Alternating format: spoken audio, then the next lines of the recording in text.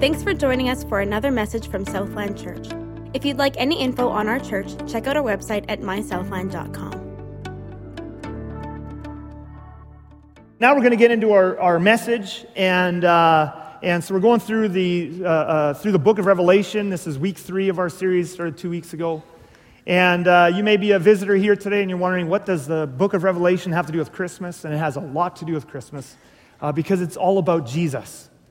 But one of the things I wanted to say to start off this message is, Christmas is such an important time of year that we remember what God did, that He actually took on flesh and humbled Himself and was born as a human baby. It's one of the most astonishing events in all of human history, and we're going to celebrate it, I really believe, into all of eternity. I don't think we'll ever forget it. I think in all of eternity, we're going to celebrate, year after year, we're going to celebrate the fact that God would humble Himself and be born as a baby. That's amazing. But one of the things I want to say, and one of the things that Revelation really speaks to, and that we're going to see in today's passage, that we have to be careful that we don't mistake, is I feel like a lot of Christians, when we remember the manger and we remember Jesus being born as a baby, it's almost like we forget that He's not a baby anymore. So when we remember it, there's a difference between remembering an event and being grateful for something someone did, but then forgetting that He's not still in the manger. He's not a cute little baby anymore. And an analogy I was thinking of this week, any of you parents who have, kids who are somewhat grown, they're not babies anymore, isn't it true that as parents we love to look back at pictures, right? And we look back at pictures when our kids were babies and, oh, weren't they so cute? They were so cute. And we forget all the terrible nights and the horrible things that happened. And but we just remember the good parts, which is good. I think that's the way God made our brains. And we look back, we look at our pictures, oh, they're so cute, they're so cute, they're so cute. And we remember when they were babies. But isn't it true that we don't keep treating them like babies? Isn't that true? Some of you aren't sure. Isn't that true? I hope you're not still treating your 15-year-old like a baby, wiping his bum at the potty and getting him dressed in his PJs at night, okay? No, you like to look back at the pictures and remember that he was cute, but you don't keep treating him as if he's a baby, because he's not a baby anymore. And Revelation has a lot to say to us about Jesus. It is important that we remember and never forget what God did, just over 2,000 years ago, when He came to earth and was born as a baby. We will never forget. What an amazing event. But Revelation reminds us that He is not a baby anymore. He's also not a broken man dying on a cross. That's another thing we remember and will remember forever and ever as an event that happened in the past. But He isn't that anymore. And so I want to read to you, we're going to get through a big chunk of Scripture today. We're going to finish the rest of chapter 1 and get a chunk of chapter 2 done today. As we're moving through the book of Revelation. But I'm going to read you here verses 9 through 18 in Revelation chapter 1. And as we are thankful and grateful for Jesus being born in a manger, we're going to get a picture here of how Jesus is today. And it says this in verse 9, I, John, your brother and partner in the tribulation and the kingdom and the patient endurance that are in Jesus, was on the island called Patmos on account of the word of God and the testimony of Jesus. I was in the Spirit on the Lord's day, and I heard behind me a loud voice like a trumpet saying, write what you see in a book and send it to the 7 churches, to Ephesus and to Smyrna and to Pergamum and to Thyatira and to Sardis and to Philadelphia and to Laodicea. Then I turned to see the voice that was speaking to me, and on turning I saw 7 golden lampstands. And in the midst of the lampstands one like a son of man, clothed with a long robe and with a golden sash around his chest. The hairs of his head were white, like white wool, like snow. His eyes were like a flame of fire. His feet were like burnished bronze refined in a furnace. And his voice was like the roar of many waters. I think of Niagara Falls. Any of you who's ever been to Niagara Falls? That was like what his voice was like, okay? He's not a cute little baby in a manger anymore. His voice was like the roar of many waters. In his right hand he held 7 stars. From his mouth came a sharp 2-edged sword. And his face was like the sun shining in full strength. When I saw him, I fell at his feet as though dead. But he laid his right hand on me, saying, fear not, I am the first and the last and living one. I died, and behold, I am alive forevermore, and I have the keys of death and Hades. Let's pray to this Jesus, and then we'll work our way through this passage. Lord Jesus, I really pray that this Christmas and this weekend and this message, that by your Holy Spirit you will stir our hearts to an increased passion and zeal and fire for you. That's the most important thing that this message could do. Open up our hearts to receive more of who you are. In your precious name we pray. And all God's people said, Amen.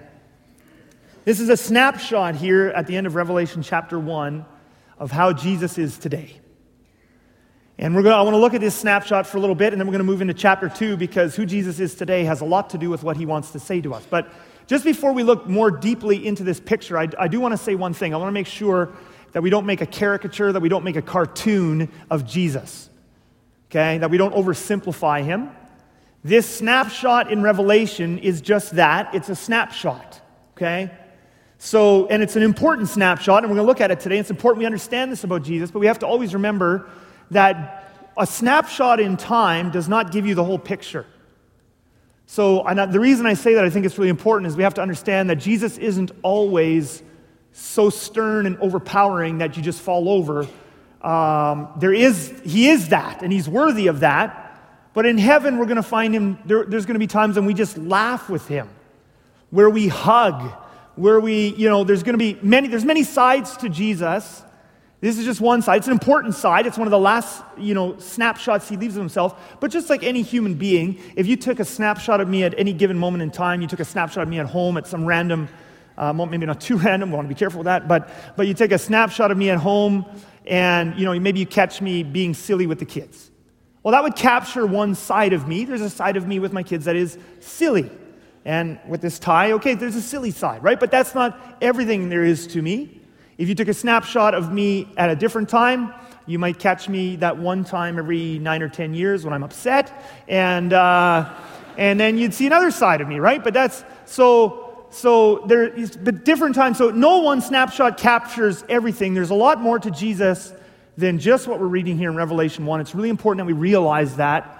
And we're going to even see some of those other sides in this passage, but it's important that we realize this passage is a snapshot. Now, having said that, though, it's a really important snapshot because it's one of the last ones Jesus leaves with us, and it's in the Word of God. It's his inspired snapshot. It's one that he wanted to leave us with.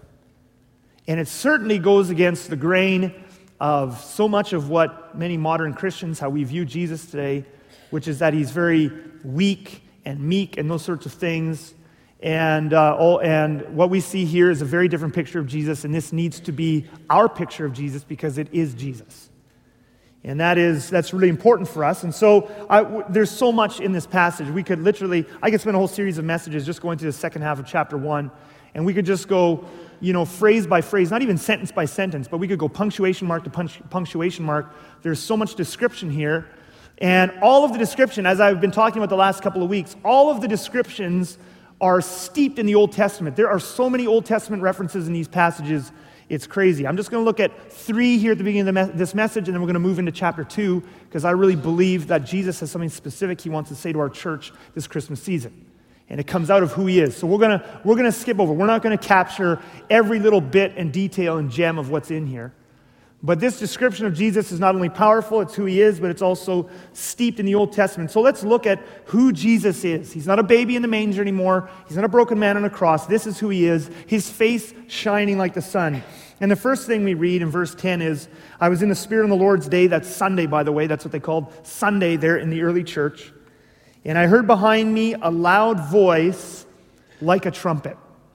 So again, John does not hear a meek, soft voice. He's standing there on a Sunday. He's worshiping Jesus. He's on his own. He's in exile. And he's away from the churches. He wished he could be with them, but as he's praying, he hears a voice like a trumpet, like thunder shaking behind him, okay?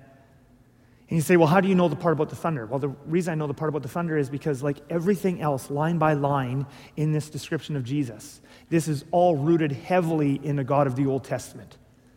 And there was another time, Moses, when he wrote of the experience that they had meeting Yahweh on Mount Sinai in Exodus 19. The description is very similar. Let's go back there for just a moment. Exodus 19, verses 16 to 20. On the morning of the 3rd day, so the Israelites have come out of Egypt. God has led them out of Egypt. And he's led them through the wilderness, and he's led them to Mount Sinai. And he said, now I want to meet with the people. Can you imagine meeting God? And Moses has told the nation of people, he said, in 3 days, we're going to meet God, get ready. Can you imagine that? In 3 days, we're going to meet God, get ready. And so they're camped here at the bottom of Mount Sinai. And on the third day, this is what happens. On the morning of the third day, there were thunders and lightnings. By the way, you're going to see throughout the book of Revelation, whenever John sees visions of the throne room, it's always filled with thunders and lightnings. Why? It's the same God. Same God as in the Old Testament. On the morning of the third day, there were thunders and lightnings and a thick cloud on the mountain and a very loud what? Trumpet blast.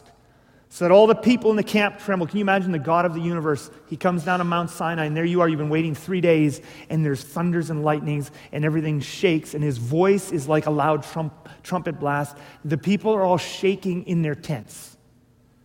And then we read this, verse 17, then Moses brought the people out of the camp. So it's not enough for them just to sit in their tents. Moses said, no, you're going to come out with me now, and we're going to meet God. Can you imagine you're already trembling in your tent? And Moses says, no, you can't stay in there. We're going to go meet God. And you come out of your tents now, and the whole nation, they move now to the base of the mountain. And they took their stand at the foot of the mountain. And as the sound of the trumpet grew louder and louder, just filling the plain around the base of the mountain. And as the sound of the trumpet grew louder and louder, Moses spoke. And I often wonder there, what did he say? They're all trembling, thunders and lightnings, everything's shaking. God himself is on the top of this mountain with thunders and lightnings.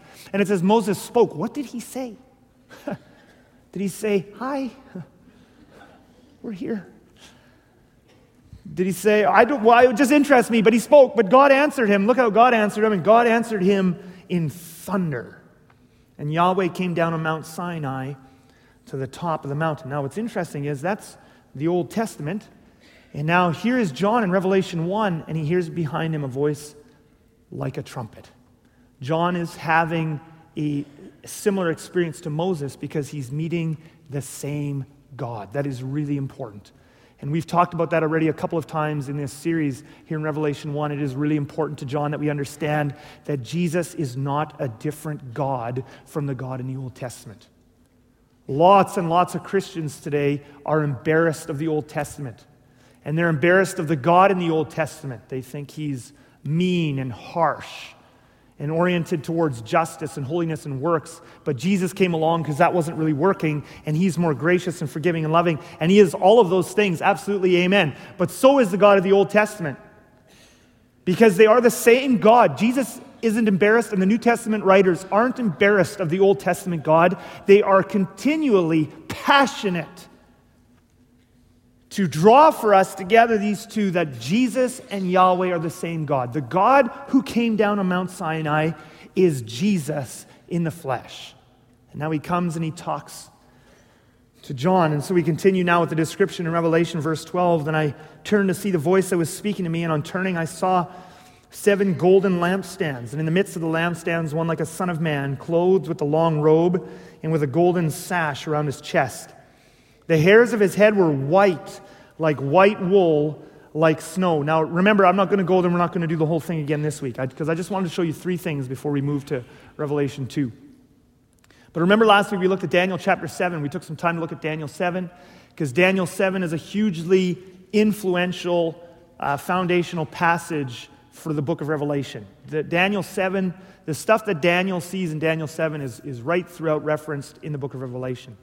And in Daniel 7, Daniel has an experience similar to what John's having in Revelation. He's taken up to the throne room and he sees a vision of God in his throne room. And remember what we saw last week in Daniel 7. You can look it up again this week, but he sees this vision and he calls God this incredible name. He calls him the Ancient of Days.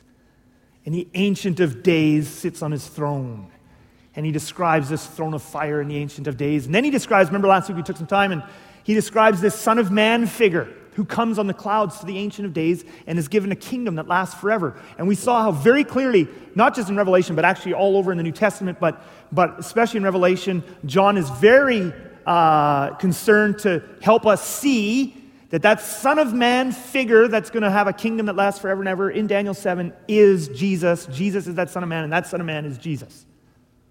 But now I want you to see something else in Daniel 7. In another parallel here with Revelation chapter 1.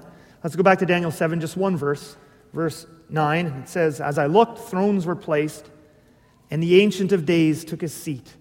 His clothing was white as snow, and the hair of his head like pure wool. I want you to notice how similar that description is to Jesus in Revelation chapter 1. John looks around, and what does he see? Jesus. His hair is white like wool, like snow. Why is that? Because Jesus is the Ancient of Days. You say, oh, wait a minute. Daniel 7, you just showed us last week, Jesus is the Son of Man. In the Ancient of Days vision, Jesus is the Son of Man. Now you're saying here in Revelation 1, he's also being described as the Ancient of Days. And the answer is yes. That's the Trinity. We're running right smack into the Trinity again. Somehow, Jesus is both the Son of Man figure and he's the Ancient of Days. They are the same. This is the Trinity. Somehow, the three are one. If you go too far down this path and make them two separate, you don't have the Trinity anymore. And if you go too far down the path and make them one, you don't have the Trinity anymore. Somehow they are three and they are one. Jesus is somehow both that Son of Man figure and he is the Ancient of Days who comes down on Mount Sinai. He is equally that. He is Yahweh, and yet somehow separate enough that they give different greetings at the beginning of Revelation 1. It's beyond our comprehension because God is beyond our comprehension. Amen. But John is very clear here in Revelation that Jesus is that God of the Old Testament. He is one and the same with Yahweh. Well, let's look now at the effect that this has on John. Verse 16, in his right hand he held 7 stars. From his mouth came a sharp two-edged sword, and his face was like the sun shining in full strength. Can you imagine turning around and seeing someone who has all the power? I mean, you think of how big our star is, the sun. And you're looking at the one who created it, the one who has the power with 2 fingers. He could just snuff it out, all those thousands and thousands and thousands of degrees Celsius of nuclear fusion reaction, burning ball of gas. He can just snuff it out with 2 fingers. He turns around and sees him whose face shines like the sun in full strength. And what does he do? I fell at his feet as though dead. He passes out. It's too much. Overwhelmed. He falls over. It's too much. Now this is also important because a lot of people in Revelation will always, they'll really focus in on the symbols. And there's no question there's symbols in this passage. There's lots of symbols in Revelation, but people often make the mistake of focusing so much on the symbols, they forget that the symbols are pointing to something real. John's having a real experience here. You don't faint just from looking at a bunch of symbols. You don't look around and, oh, there's a bunch of symbols, and now, boom, you fall over. He's really seeing Jesus. His face shining like the sun. It's powerful. The symbols, there is symbolism there. I mean, a sword coming out of his mouth. Clearly, there's symbology there, absolutely. But the symbols are pointing to something very real and physical. Just because it's symbolic in Revelation doesn't mean it's real, not real. It's very important for us to grasp as well. And so he falls over as though dead. But look at what Jesus does next. And this is what's so amazing. And we're going to love Jesus, and we're going to explore him for all of eternity. He encompasses extremes. On the one hand, his face is shining like the sun. He's the God of the universe. He's Yahweh. He's the Ancient of Days. He came down on Mount Sinai in thunders and lightnings. And on the other hand, when John falls over and faints, I want you to look at this. He reaches over, but he laid his right hand on me, saying, he's gentle. He reaches his right hand. So here's the one who made the universe. All of that. Power. Earthquake shaking power. And yet he reaches over to John, he cares about him, and he puts his hand gently on him and says, fear not. Can you imagine having the creator of the universe sitting beside you with his face shining like that?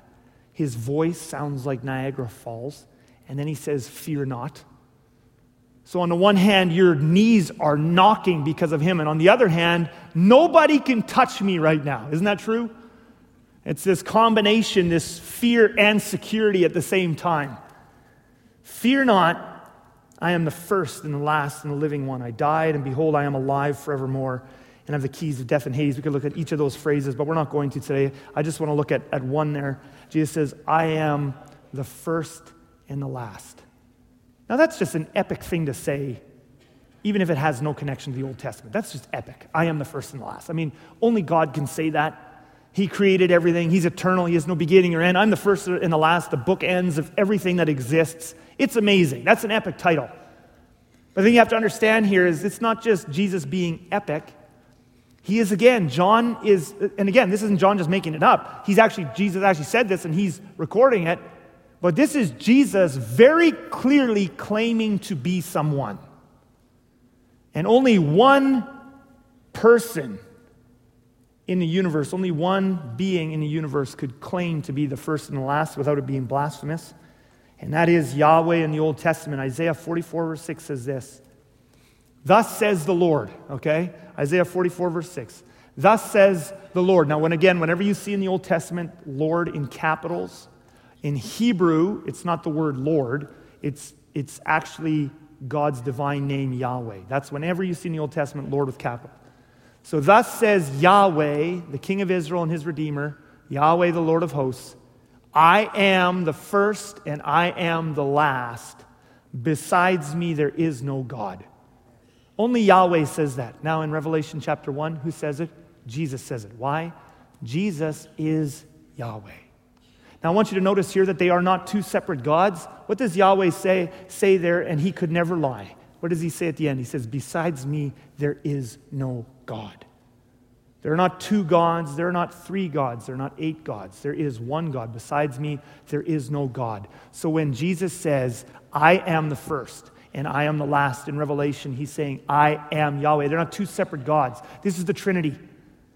They are one, yet somehow they are three.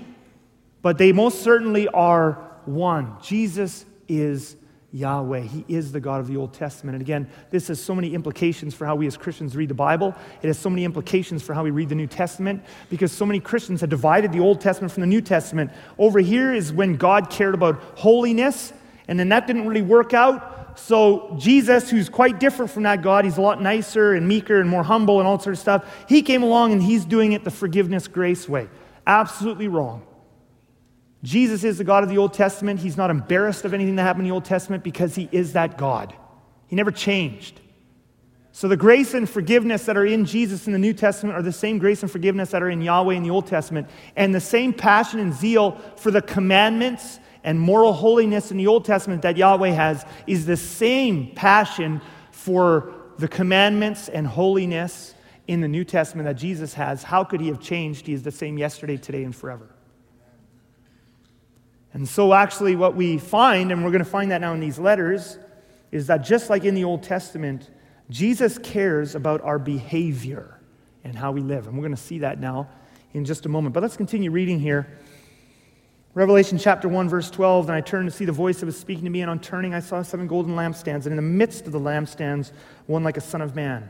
And what are these lampstands? Well, as we've talked about before, as for the mystery of the 7 stars that you saw in my right hand and the 7 golden lampstands, the 7 stars are the angels of the 7 churches, and the 7 lampstands are the 7 churches. So we have this picture of Jesus. He's in amongst these churches. The churches are these lampstands, and when John sees him, he's in amongst these lampstands. The whole point is he's very close. In the Old Testament, God wanted to live. He was not content to live in heaven while Israel lived in the wilderness.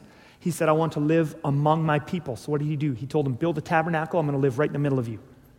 That's the God in the Old Testament. Now we get to the New Testament, and where does John see Jesus? Is he far away from the churches? No, he's right in the middle. He's right in the middle, and he's not in the middle. What I love here too is he's not in the middle of one lampstand, one nebulous sort of universal church. Absolutely not. What is the universal church except a compilation of a bunch of real local assemblies? So Jesus isn't just walking around this nebulous universal church. 7 churches, 7 specific churches in Asia, he's walking among them. Why? Just like God in the Old Testament wanted to live in the midst of his people in the tabernacle, a real people, he wants to live in the midst of real people today. He is in amongst the churches. He is passionate about churches. This is what he cares about. This is where he lives. This is where he wants to be close to. And because of that, just like God in the Old Testament had very strong opinions, passionate opinions about how the Israelites lived, Jesus has very strong opinions about churches today. And so he gives messages now to these 7 specific churches in Asia, 7 specific local churches, and continues to speak to our local churches today through these messages. But let's go to this first one there, the church, the Ephesian church. And this Jesus who's among the lampstands, who's passionate about them, who is Yahweh. who is the God who was on Mount Sinai, who wrote the Ten Commandments, says this to the angel of the church in Ephesus, right? The words of him who holds the 7 stars in his right hand, who walks among the 7 golden lampstands, I know your works. I know your works. Now we just have to stop here. This is Jesus. By the way, he's going to talk about works in all 7 of his letters to the churches. And the reason I just want to stop and pause there for a moment is because church after church after church in the West today has this message that your works don't matter. Jesus says differently. Now, some of you might be sitting there, you might be going, oh, Chris, I don't like your theology here. I just want you to recognize here, I haven't preached any theology here. I'm just reading you Jesus' message to the churches.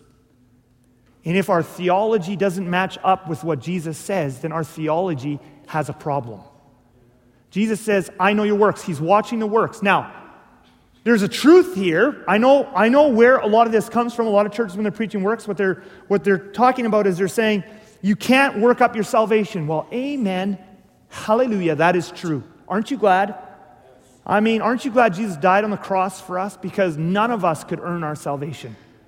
If we had to earn it, oh man, would that be stressful, and we'd all miss the boat. All of us, by a long, long shot. None of us can be good enough to earn our salvation. Impossible. It is true that salvation is a free gift. It is something that we are given. It's not something we can earn. But where Christians have gone wrong is they've taken a truth that is 100% true, and they have applied it to your life as a Christian, and they've said, now works don't matter to Jesus. All you got to think about is Jesus loves you. It's interesting to me, Jesus doesn't say that to the churches. What is Jesus' message to the church? Not as what our preacher is preaching. What is Jesus' message to the church? Does he say to these 7 churches, and we're going to go through all the letters? Not today. You're going, some of you are checking your watches. Holy smokes. In all 7 of the letters, Jesus never says, I want you just to focus on my love and don't think about your actions. He never says that once. Why? Because that's not his message. Salvation is a free gift. But Jesus actually, just like God did in the Old Testament, actually loves you too much not to have high expectations of what he wants from you. You know, they've done secular research now. Scientists have done research, lots and lots of research on kids and parenting and teaching and all that sort of stuff. One of the interesting things they've found is they've looked at different children in different situations. Some children grow up in families where the parents are very authoritarian. It's all about rules, rules, rules, rules. And there's no grace and there's no forgiveness. And children in those kinds of situations grow up to have all kinds of problems. But there's another extreme, is a lot of kids nowadays also grow up in homes where there are no rules. And it's all about grace, grace, grace, grace, and forgiveness, but there's no rules and there's no limits and there's no expectations. And the research shows that those kids also have a lot of problems. What they find for the best outcomes for children is children who are in a home that has a mix where the parents really love them and there's tons of grace, infinite amounts of grace and forgiveness, and the parents have high expectations of their kids. They also find the same thing in the classroom. And those of you parents with kids in schools, don't you know this? Our favorite teachers for our kids are the ones who love them too much to let them slouch and get away with doing nothing. Isn't that true? We love teachers that love our kids and believe in them and push them to do better. How would Jesus be any less good of a father or a teacher than what is needed here in this world? Isn't that true? He will forgive you every day you get up, and his mercies are new every morning. He does not condemn you. But at the same time, he loves you far too much to just let you slouch through this tiny, short little life you have and then go into eternity without reward. He absolutely loves you, but he says, I know your works. Now, what kind of works is he talking about here? See, a lot of Christians have this nebulous feeling of guilt and condemnation. Oh my, Jesus cares about my works. I'm not spiritual enough. He must not love me. Because we have this idea that when he talks about works, he's talking about spiritual things like how much you read your Bible every day, how much you pray, how much you fast, all that sort of stuff. Now, first of all, those are called spiritual disciplines, and they are really important. I really believe in them. And the reason we really believe in them here at Southland and we encourage people to do them and we practice them ourselves as leaders is because it's those connecting with Jesus moments and quieting yourself that prepares you to be the kind of person who produces the works Jesus actually likes, but those aren't the works. Nowhere in the Bible does Jesus tell us how much we should read our Bible every day. He doesn't say that. We should meditate on His Word. We need it, but Jesus nowhere in Scripture tells us read your Bible this much every day. He doesn't.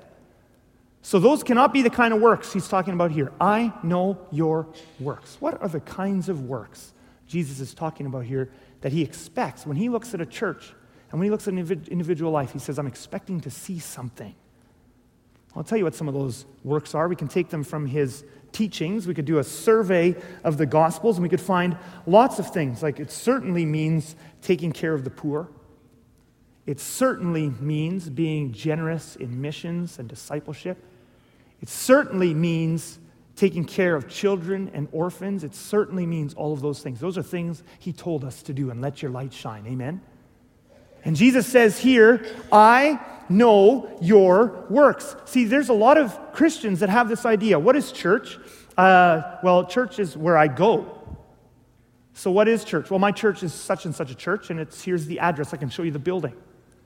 And for a lot of Christians, church is not, I just go to church. I go to church. I sing a few songs, someone else speaks to me and talks to me about God, which is fine. I'm glad you're all here. Please don't all leave right now. Not against that. But if you think that's the extent of what church is, Jesus says, I know your works. Church is not something you just go to. It's something you're a part of. It's something that produces something that you do. It's like a verb. I know your works. If you have been transformed by Jesus and are part of a local body that is filled with Jesus, there are certain works He's looking for that are evidence of that. So as I was praying about that this last week and meditating on this scripture, you can't help yourself, but I continually pray, Lord, I wonder what you would say to us. And no doubt He'd have a lot to say and a lot that we'd have to improve for sure. And a lot that I'd have to improve, no question. And I think He'd also have some encouragement. He does in almost all the letters to the 7 churches. He's got encouragement. He's got rebuke. But I was thinking about it. I was saying, Lord, what are the works you look at in our church? What are the works that show you're at work here? And things that have nothing to do with me. So much stuff started coming to my mind. I was thinking again, 3 weeks ago, Alex Matala was here, and I was thinking of Joe and Jen Waldner and their team and those farmers and how many times they've flown out to Uganda and taken off, time off of work and on their own expense and helping that farm get started. And your generous giving, the tractors we've sent out there and feeding 2,500 orphans, every single day we've been doing for the last few years. And I saw that generosity and that sacrifice and that using of talents to do mission and to bless people in need. And I thought that's evidence. It's not, we don't have it all together, for sure not, but that's evidence. Those are the kinds of works Jesus is looking for. If they're not there, is it even a church? I know your works. In the case of the Ephesians, they're good on this side of things. I know your works. I was thinking on Wednesday night, I was in here dropping off a couple of our kids. On Wednesday nights here, this building is like a zoo. It's filled with hundreds of kids, young kids in grounders, and then the middle school kids, and then all the high school kids and moms and dads who are leading them. But there's hundreds of kids here for discipleship on Wednesday evening. And I was thinking of all those leaders who come in here. Many of them moms and dads and high school students. They've been in class all day. They've been at work all day. And when you get home, and it's December, and it's dark already at like 3 o'clock? The sun comes up at noon, it goes down at 3. And you come home from a long day of whatever, you've been in school, you're tired, you've been at work, you're tired. What possesses those people to come here then? And these kids, when they're in middle school, they're not low energy. Okay, they're more to that. If this is high energy and they're up here, what would possess a person to come here and serve and disciple young people when you're already tired and it's dark and cold outside? I'll tell you, Jesus is at work in somebody's life and there's a passion for the kingdom of God. See, that's a sacrifice. Jesus says, I know your works. Where Jesus is at work in a church, there will be works happening in that church. And where Jesus is at work in a life, there will be works happening in that life. Look at Matthew 10:42, Jesus' own words. You don't think works matter? Look at this. Whoever gives one of those little ones even a cup of cold water. This is what Jesus is looking for. Whoever gives one of those little ones even a cup of cold water. That's a physical cup. How about all those people? We got leaders in our middle school ministry and our kids ministry who have been leading the same group of kids for years. They just take them up as they grow, and they disciple them and disciple them. They just move up with them through the various grades, and they commit for years to doing that. What about those people who give a cup of living water to children? How many nights of TV and how many nights of just sitting at home and relaxing and recovering from a day of work have they given up because they want to give a cup of living water to a child? And Jesus says, because he is a disciple, truly I say to you, he will by no means lose his reward. Jesus says, I know your works. He doesn't say, just feel my love every day. We should feel Jesus' love. We should seek to feel his love. But he doesn't say that's how you're supposed to live. He says, I know your works. That's not me speaking. That's Jesus. And we're going to see that phrase over and over again in these first couple of chapters of Revelation. I know your works. And we could go on and on and on with this last week. And all of this is stuff I haven't thought. This has nothing to do with me. That's what I love. This last week we gave away our 56th car here at Southland. 56th.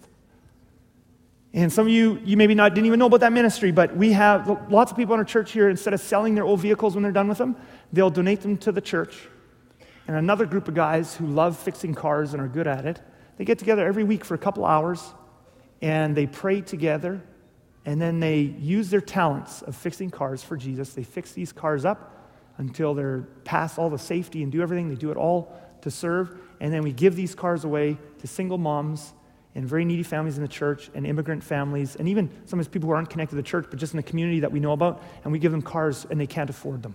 We've given away 56 now. I know your works. When Jesus is at work in a church, it will bubble over with works of love and service and mission. One last one that I'm going to tell for the rest of my life. I often think about this, but last year I told it, but I'm going to tell it. This is one of those I'm just going to tell until I'm retired. But last year I remember talking to a woman in our church months before the Christmas offering. She said, I have nothing to give to Jesus. I want to give an offering. I just love it. I want to give an offering, but I have nothing to give. So she prayed about it. Said, Lord Jesus, I have nothing to give, but I want to give you an offering. So she prayed. Isn't that amazing? A lot of people would just be like, oh, sweet, I have nothing to give. I don't have to feel guilty. I want to give. He said, what do you love? What have I given you a talent in? She says, well, I love animals. She felt him saying to her, give that to me. So she bred her rabbits, had a bunch of babies, sold the rabbits, made a few $100s, and then was so proud, came in here in December and gave me a check for a few $100s for the church for the Christmas offering. She said, this is for Jesus. I know your works. Such as coming to church and listening to something. When you love Jesus, he is worthy of worship. Now we go back to Revelation chapter 2 there, I know your works. And the next word after works, he says, I know your works. And I got it underlined there. And I know your toil. I know your toil. There's sort of this idea that a lot of Christians have nowadays, and some of it is tied to spiritual gifts. It's not bad to be into spiritual gifts, love spiritual gifts. Paul talks about spiritual gifts in his epistles, love it. But a lot of Christians now, they want to find their spiritual gift, which is great. Usually doesn't work, but it's great. Just do it. So you read books about your spiritual gift, you take tests at your spiritual gift. You know what the best way to find out what your spiritual gift is? Serve. So anyway, but a lot of people now, they want to do spiritual gifts, but you know what, some of the motivation, not all the motivation, but some of the motivation I've seen is because people want to do something that's easy. They want to do something that gives them personal fulfillment. So if I find what my gift is, I'm going to serve in my area of gifting, and that's when it's going to be easy and happy and nice and all that sort of stuff. I want you to notice here, does being in God's will and serving with your gifts mean it's easy? Jesus says, I know your works and I know your toil. I know your works, and I know your toil. Do the New Testament writers have a theology of personal fulfillment when it comes to serving? I think it's great when there's personal fulfillment. I think that's a great bonus. It's not that we shouldn't have any personal fulfillment. And I will never lead worship. There are some obvious spiritual gifting areas where you just can't serve. But did Paul have a theology of personal fulfillment? Oh, you know what? Ever since I gave my life to Jesus and started serving in my area of giftedness, it's been so easy. I never have beatings. I never go without. I'm never hungry. It's never hard work. I never have sleepless nights. Is that what he wrote? Serving God was very hard. He said, I have had many sleepless nights. He says, daily I carry the stress and anxiety of the well-being of the churches. He had a theology. It wasn't about personal fulfillment. It was about Jesus is amazing. And that's the Jesus we see in Revelation 1. He's a Jesus who is worthy of actual service, where it's sometimes hard work. And look what it says next, and your patient endurance. In other words, it's not just, hey, I served God passionately one summer at camp there back 5 years ago or 10 years ago when I was younger, and I'm just or I was passionate for Jesus. I kind of had a 2-year stint where I was really passionate for him. You know what? Serving Jesus is more like a marathon than a sprint. Patient endurance. I know your works. I know your toil. I know your patient endurance. Why all of these things? I'll tell you why. Because Jesus, that's why Revelation 1. He stands there and he looks at John, his face shining like the sun. And John falls at his feet as though dead. You know what? He's actually worth sacrificing your life for. He's actually worth sacrificing for. Well, Jesus has commendation for the Ephesian church. The works and the toil and the endurance were there. They were doing that. They were a good church. They really were. But he's got one thing against them. He comes to that next. I know you are enduring patiently and bearing up for my name's sake, and you have not grown weary, but I have this against you, that you have abandoned the love you had at first. They had the works, but they didn't have the love. You have abandoned the love you had at first. Their service had just become a duty. It had become robotic. So it was good. Jesus didn't tell them to stop that. I know your works. If you really love me, there's going to be works. There's going to be toil. But it wasn't coming out of thanksgiving anymore. It wasn't coming out of adoration. You've lost the love you had at first. It says this in verse 5. Remember, therefore, from where you have fallen, repent and do the works. There's that line again. Do the works. It's so opposite to what's getting preached in so many churches today. Do the works. You did it first. If not, I will come to you and remove your lampstand from its place unless you repent. Jesus says, actually, it's not acceptable for you just to serve me and not be passionate. Some of you might be sitting there, you might be going, oh, does he have to be that fussy? Like, it's not enough that I give him the service. I gotta be passionate for him. It's not enough that I serve and do the right things. I actually have to passionately love him. Like, does he have to be so picky? Why does he demand both service and passion? And I think I only need to say one word by way of analogy, and I think it all makes sense immediately. And the word I'll say by way of analogy is this: marriage. Marriage. Isn't it true that in a marriage, it requires more than just doing the right thing? Just going through the motions? Is that enough? Any women in here, that's enough? I just want my husband to go through the motions. He doesn't need to be attracted to me. He doesn't need to have any passion. He doesn't need to romance me. Just be a nice guy. That's enough. Does anybody here, is that enough? Well, some of you might go, that would be an improvement over what I have. I'll settle for that. Is that enough in a marriage? It's not. I've seen lots of marriages over the years here at Southland. I've seen, there's, the really, really bad ones where they're fighting and yelling. But then there's other marriages where there's none of that. There's no fighting. There's no yelling. They get along. They watch TV shows together and they play cards together. That's what they're nice. They don't yell at each other. But there's no passion in it anymore. They're almost more like roommates. The intimacy is gone. The romance is gone. And sometimes those are the most painful marriages of all. When you talk to people, when you pray with them, sometimes those are very painful. And the reason is because we know there's something missing. That's not what that relationship was made for. Now, of course, any of you who's been married for longer than 24 hours knows that you're not always passionate, okay? You're not every moment of every day, oh, we're just so passionate for each other. You wouldn't get anything done. You wouldn't be able to go to work, okay? That doesn't work. It's not every moment. There's many, many days in marriage where you just, you know what? At the end of the day, you didn't say anything bad to each other. Success, good. Go to bed, whoop, awesome, you made it, all right?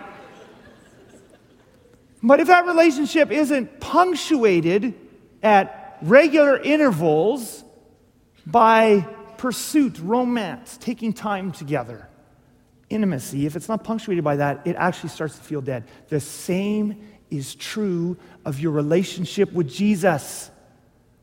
Yes, there's lots of days where most days you're going to wake up weeping tears of joy for how much you love Jesus. I wish that's how I could wake up every morning. But that's not how it happens every single morning. There's lots of days where you just live and you're tired and you feel dry or you feel a little depressed or whatever it is. There's lots of days like that. But if your relationship with Jesus isn't punctuated by periods of passion where I'm seeking him and stuff, something is missing. And Jesus says, actually, it's unacceptable. It's actually an insult. He is too awesome for us to be apathetic. Did you know it's an insult to be apathetic? Can you imagine if Jesus, Yahweh himself, stood on this stage behind me and spoke, and I turned around and said, me? Can you imagine? Oh, I'd be afraid to. Would you be afraid to do that? Can you imagine if Jesus stood there and I said, why isn't it enough that I'm just serving and doing the right things? Good enough. Can you imagine saying that to Jesus? No. He is worthy of much, much more than that.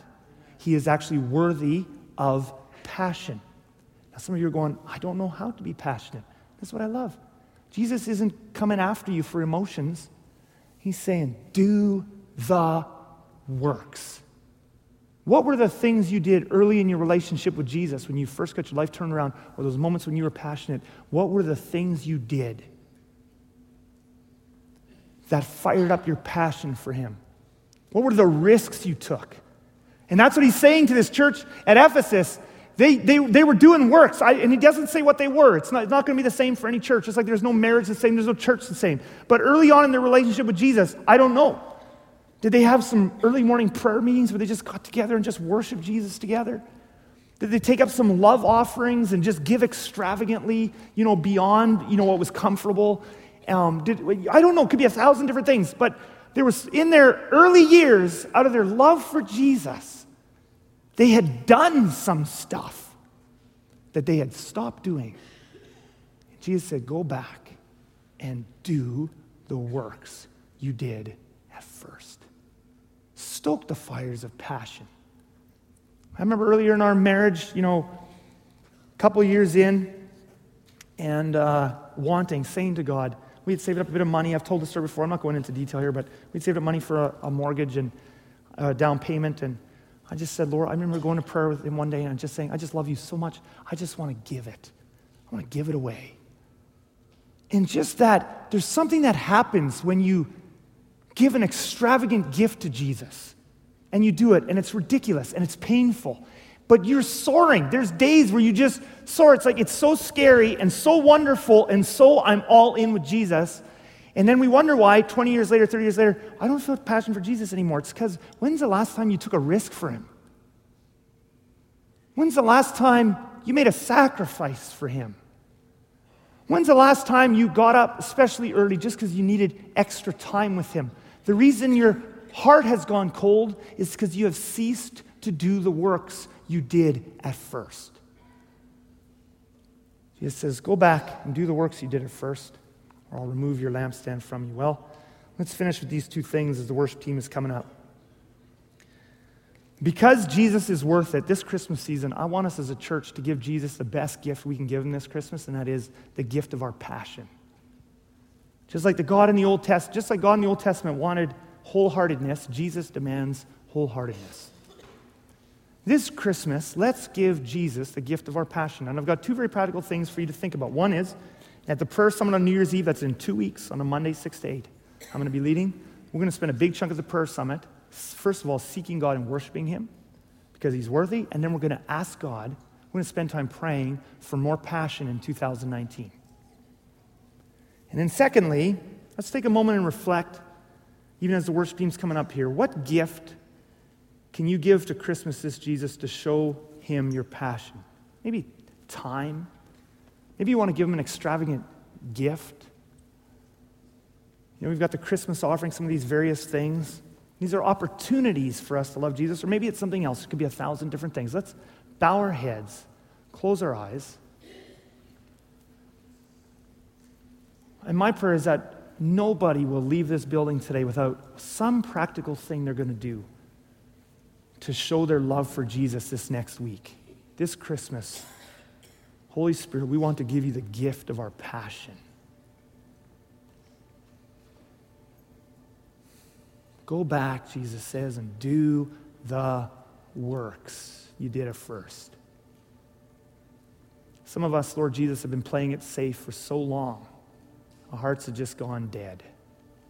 There's no risk left. There's no sacrifice. There's no pain. As a result, we can't enjoy some of those periodic thrills of our passionate wholeheartedness for you.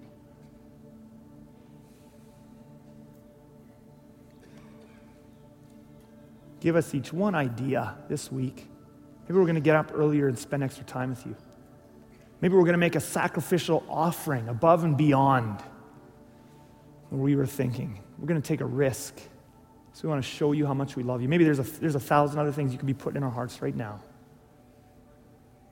Thank you, Jesus, for your passionate love for us. We want to love you passionately in return. In your name we pray. Amen.